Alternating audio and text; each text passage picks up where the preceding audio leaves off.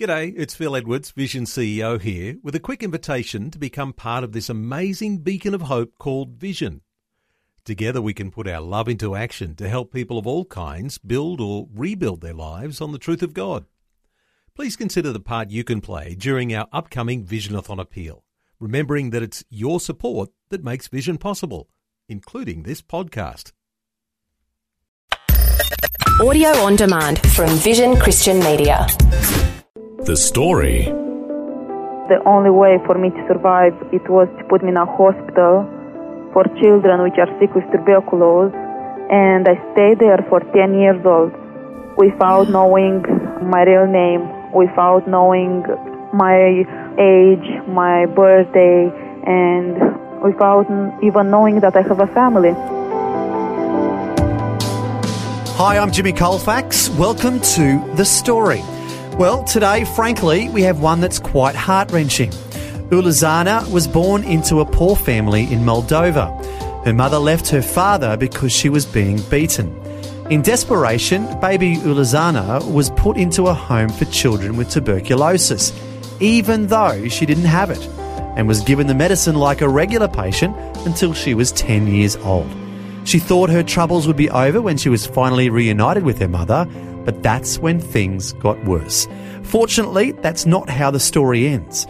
If you are a regular listener, you know that Philip Cameron was recently a guest. He's the founder of a ministry that runs homes in Moldova, designed to rescue orphan girls. The ministry is called Stella's Voice, and when Ulizana finally came to live there, that is when her life began to turn around in a wonderful way. Ulizana is chatting with Shelley Scowen. You're in Australia for a little while, getting around and talking to people. Is Australia pretty different to your home in Moldova? Oh, yes, very much. It's different. Yeah? How is it different? Well, first, I think the people are very different because here people are more nice and polite, and especially they are very happy and smiling faces to you. When in Moldova you don't have this because of all the poverty and all the hard life. They are very sad and nobody smiles to you. Wow. Yes. And also, like, the view and the houses are so different, and it's just so different. So how are the houses different? Well, in Moldova, the conditions are very bad. For example, in the big city, it's quite nice, but after you're going like 5 miles away, there's no electricity, there's no water, it's just wells and broke houses, and there's no roads. It's so different. I think we in Australia sometimes forget how good we have it. We have all these luxuries right here in our houses, and we forget that there are so many places around the world that don't have those things. Yeah. So tell us about your life and how you came to be in Stella's house. There's quite a story behind it. You, I'm told, that you spent your first 10 years in a tuberculosis hospital, but you didn't actually have tuberculosis. Yes. Well, my mom, and especially my whole family, was one of the richest family from the village. So my mom went to Russia to study there, and there she met my father. And after she met my father began to beat her very much because that's how he was. And she had 3 babies, and she was with me pregnant, and she ran away from him because she knew that would be the same with us, and she wanted to save our lives.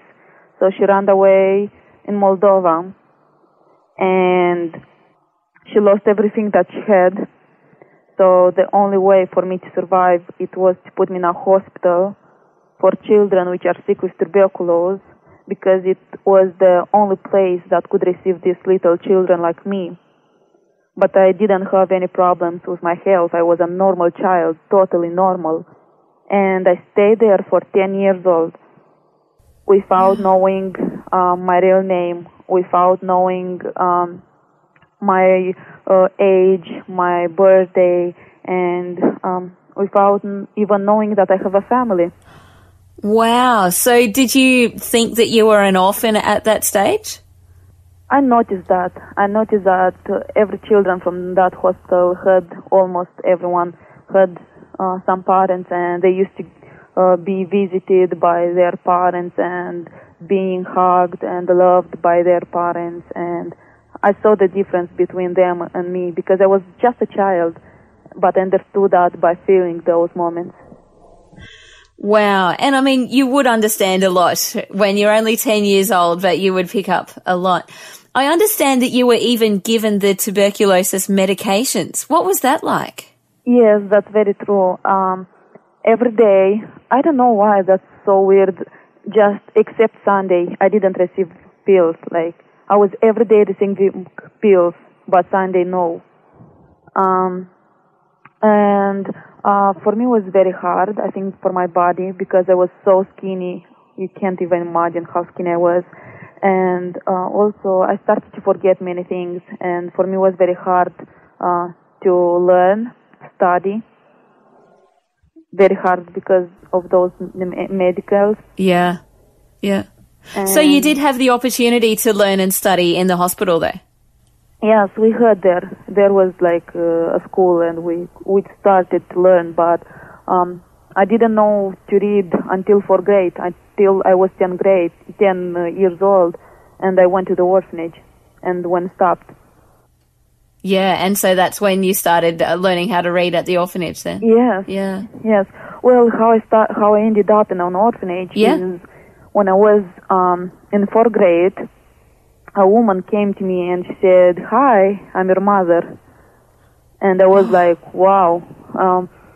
And after that she said, "Well, you have more 3 sisters, and if you want to see them, you need to go to the orphanage." So for me, it wasn't important where I'm going. For me, it wasn't important so much the place that I will stay. The only thing that in that moment I heard and brought joy to my heart, it was that I have a family. Yeah, well, that's exciting to hear that you've got a family, but then I guess the next question is, where have they been all this time? Why did the other kids end up at the orphanage and you ended up at the hospital? Because I was a baby. When my mom born me, she didn't have where to put me. My sisters were older than me. I was the youngest one. Right. So that hospital received these little babies, so that's why I ended up there. Wow. I guess that must have been an amazing moment then, to know that you did have family. Yes, I was so happy, and in that moment, like, it started to raise a flame of hope inside of me, because in that hospital, I hated myself so much, and I hated everything around me, and I was so broke because I was alone every time. And I would see how other children, they have these parents, they have this family, and they have a sister or a brother, but I would always be alone. So for me, it was so important to know that I belonged to someone. And that moment, it changed my world when I heard that I have a family. But then you ended up in an orphanage. Was there a reason why your mum didn't take you back at that stage? Well, because my mom told me that I have more 3 sisters, so I went to the orphanage. So I stayed there with my sisters until 16 in the orphanage. Right, and that's when you turn too old to be in the orphanage and you come out of there. Yes. That's another story in itself. But tell us about life at the orphanage in Moldova. What were conditions like there? What was it like? Well, first I want to say that I still remember the first day when I went to the orphanage, because that was one of my hardest days from my life. When I went to the orphanage, I went with that excitement and with that hope to meet my sisters. And when I meet my sisters, that day was so hard for me, because my sister told me that our mom, she's mental sick, and we need to run away from her.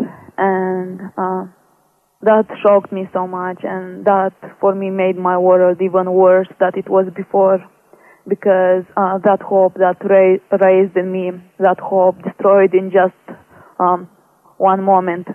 Yeah. And it was so hard for me to hear those words. in the orphanage, my mom sometimes she used to visit us, but I remember like so many times we used to run away from her, and I still remember how I used to look on the window watching her, how she is going from the orphanage on the gate. And it was so hard to know that the person that should love you and should accept you the way how you are, you would run away from her. And, wow. That broke my heart so much. And from that moment, I started to hate every Mother's Day. Because it would remind about her and about all the hard moments running away from her and hiding from her, from the only person that gave birth to you, and that I was hoping for her that will come and love me. Wow, that's so sad, and it's so different to the way that a relationship with a mother really should be. Yeah, but in the orphanage the conditions were very bad too, and like the food was horrible, and the teachers sometimes were so bad with us and calling us bad words, and if you wouldn't do what they would tell to do, you would be beaten by them. And but I think not those things were so hard for us than knowing that adult children, they have this opportunity to have a family and you don't. That I think was the hardest things for us, to know that we don't belong to someone, and hearing every day that you are a mistake and being told that you are nothing and nothing plus nothing is nothing. You start to believe that, and every day you are growing with these words in your heart and in your mind, that you think that this world for you means nothing and you are nothing in this world. Yeah. So it was very hard, more spiritually and inside of you than everything around you, and then the bad food and the bad conditions.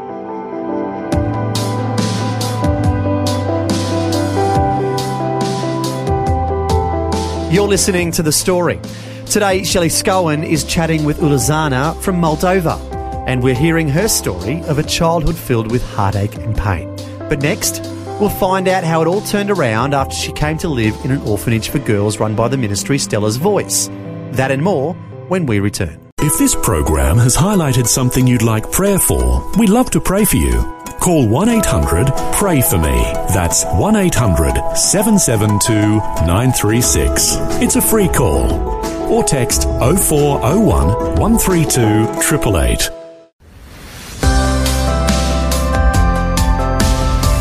Hi, I'm Jimmy Colfax, and this is The Story. We're continuing with Shelley Scowen, chatting with Ulizana from Moldova. We've heard how she lived in a home for children with tuberculosis, even though she didn't have it, and was given medicine like a regular patient until she was 10 years old. Now we'll hear the rest of Ulizana's story.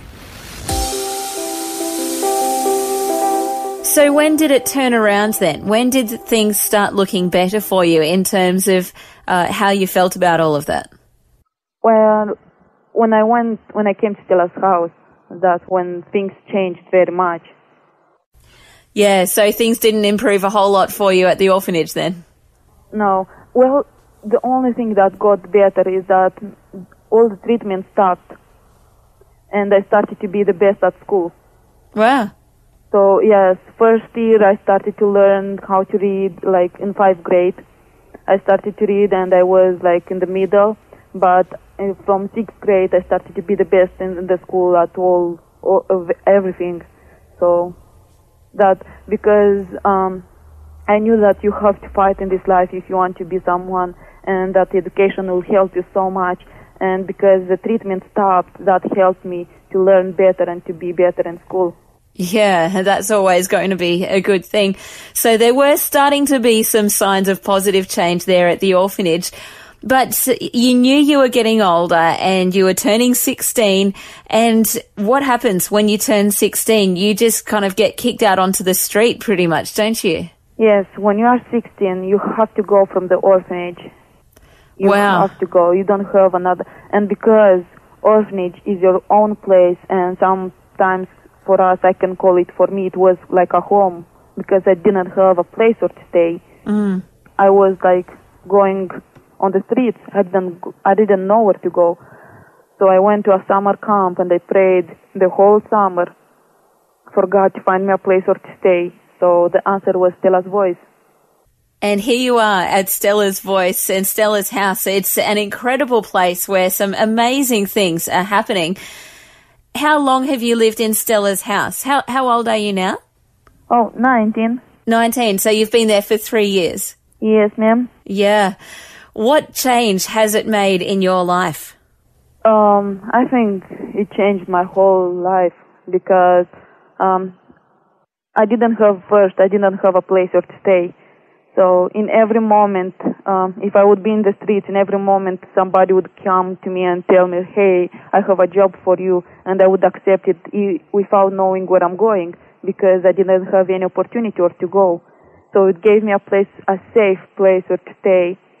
And also, we have a church, and I've heard about the perfect love and about the unchangeable love, and the love that accepts you the way how you are, and doesn't matter what happened in your past, and the love that will never fail, and the love that is just so perfect, and that tells you every day that you're not a mistake, and that God doesn't have orphans.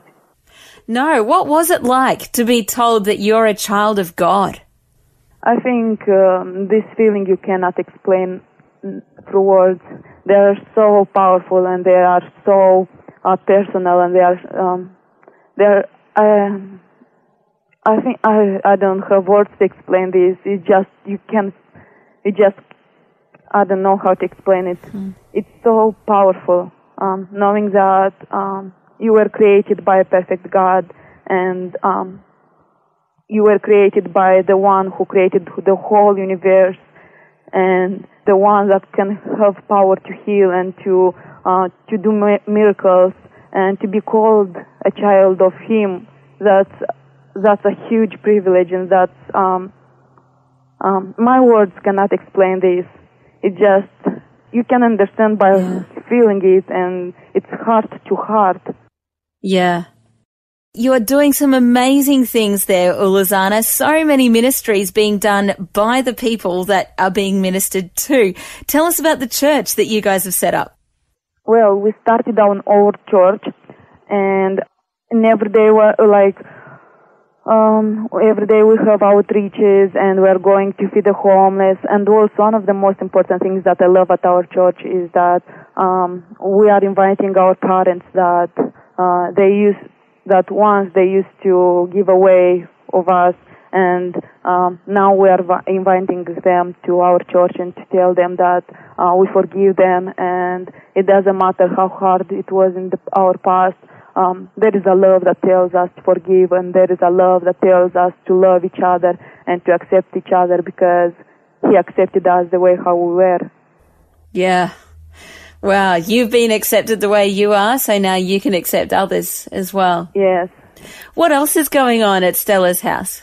We also are going to different orphanage, and we are telling them about how God changed our lives, and we are telling, hey, look, I used to be like you. I am one of you, and there is hope. You can have a future, and we are an example. God changed our lives. You can be changed too if you accept this. Yeah. And that's giving real hope to those kids in the orphanages as well. And also it shows them that there are options, that they can go and stay in a safe place, let alone the amazing spiritual transformation that takes place in Stella's house and the other houses as well. How many houses are there now, like Stella's house? Well, we have two houses for the girls, and also Stella's 1 and Stella's 2. Also, we have an opportunity house for the senior girls, and also now we have 2 houses that are in construction, and a church, a huge church between them. And also we have Providence, the first Christian orphanage in Moldova, and we have Simon's house, that is a house for the boys. Wow. Okay, it just keeps growing and growing. In talking to Philip Cameron a couple of weeks ago, he was saying that they can't update their website fast enough with the details because these new houses and things are just getting built so quickly, which is really exciting to see that people in countries like Australia are giving to this work to enable houses like where you're staying at the moment, Stella's house, to be built.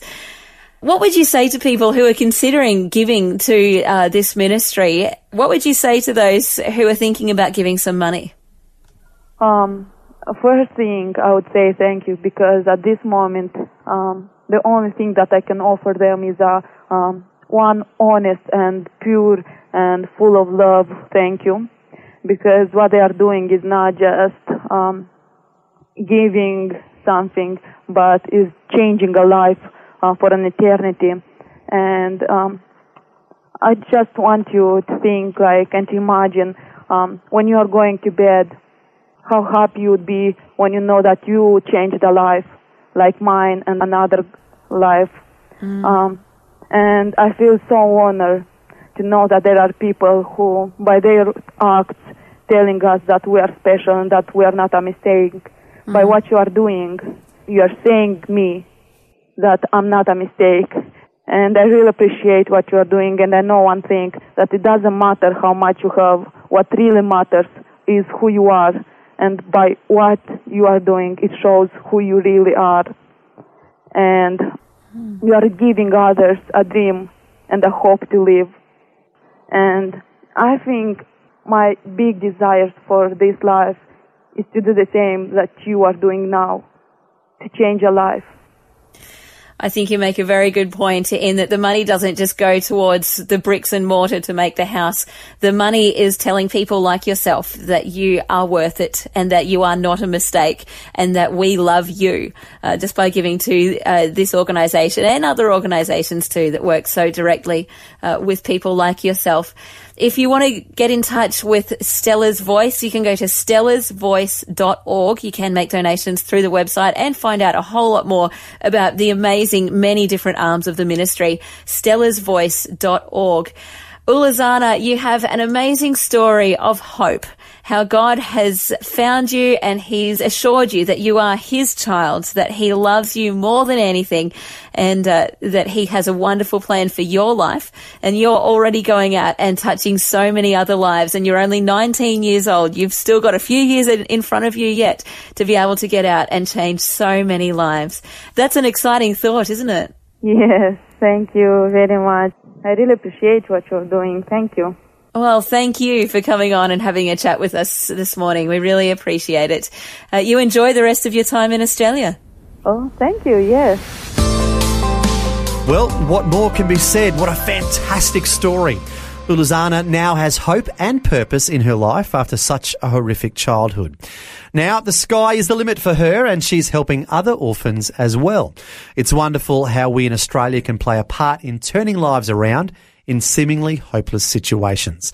As Shelley said, the website is stellasvoice.org. We'll end today with these verses from the Bible that I think are quite appropriate in light of Ulizana's story. The Lord sent me to bind up the brokenhearted, to proclaim freedom for the captives and release from darkness for the prisoners, to comfort all who mourn, and to bestow on them a crown of beauty instead of ashes, the oil of joy instead of mourning, and a garment of praise instead of a spirit of despair.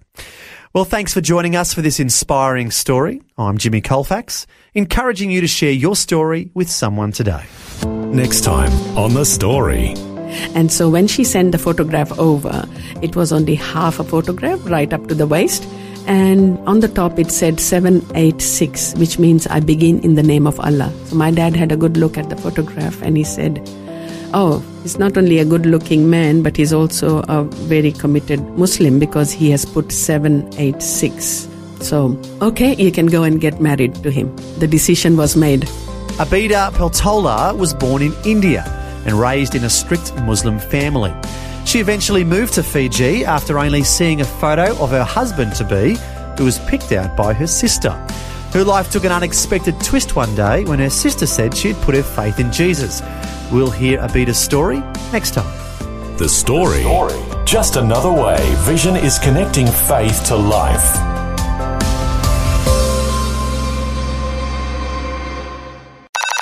This program is a production of Vision Christian Media. To find out more about us, see vision.org.au.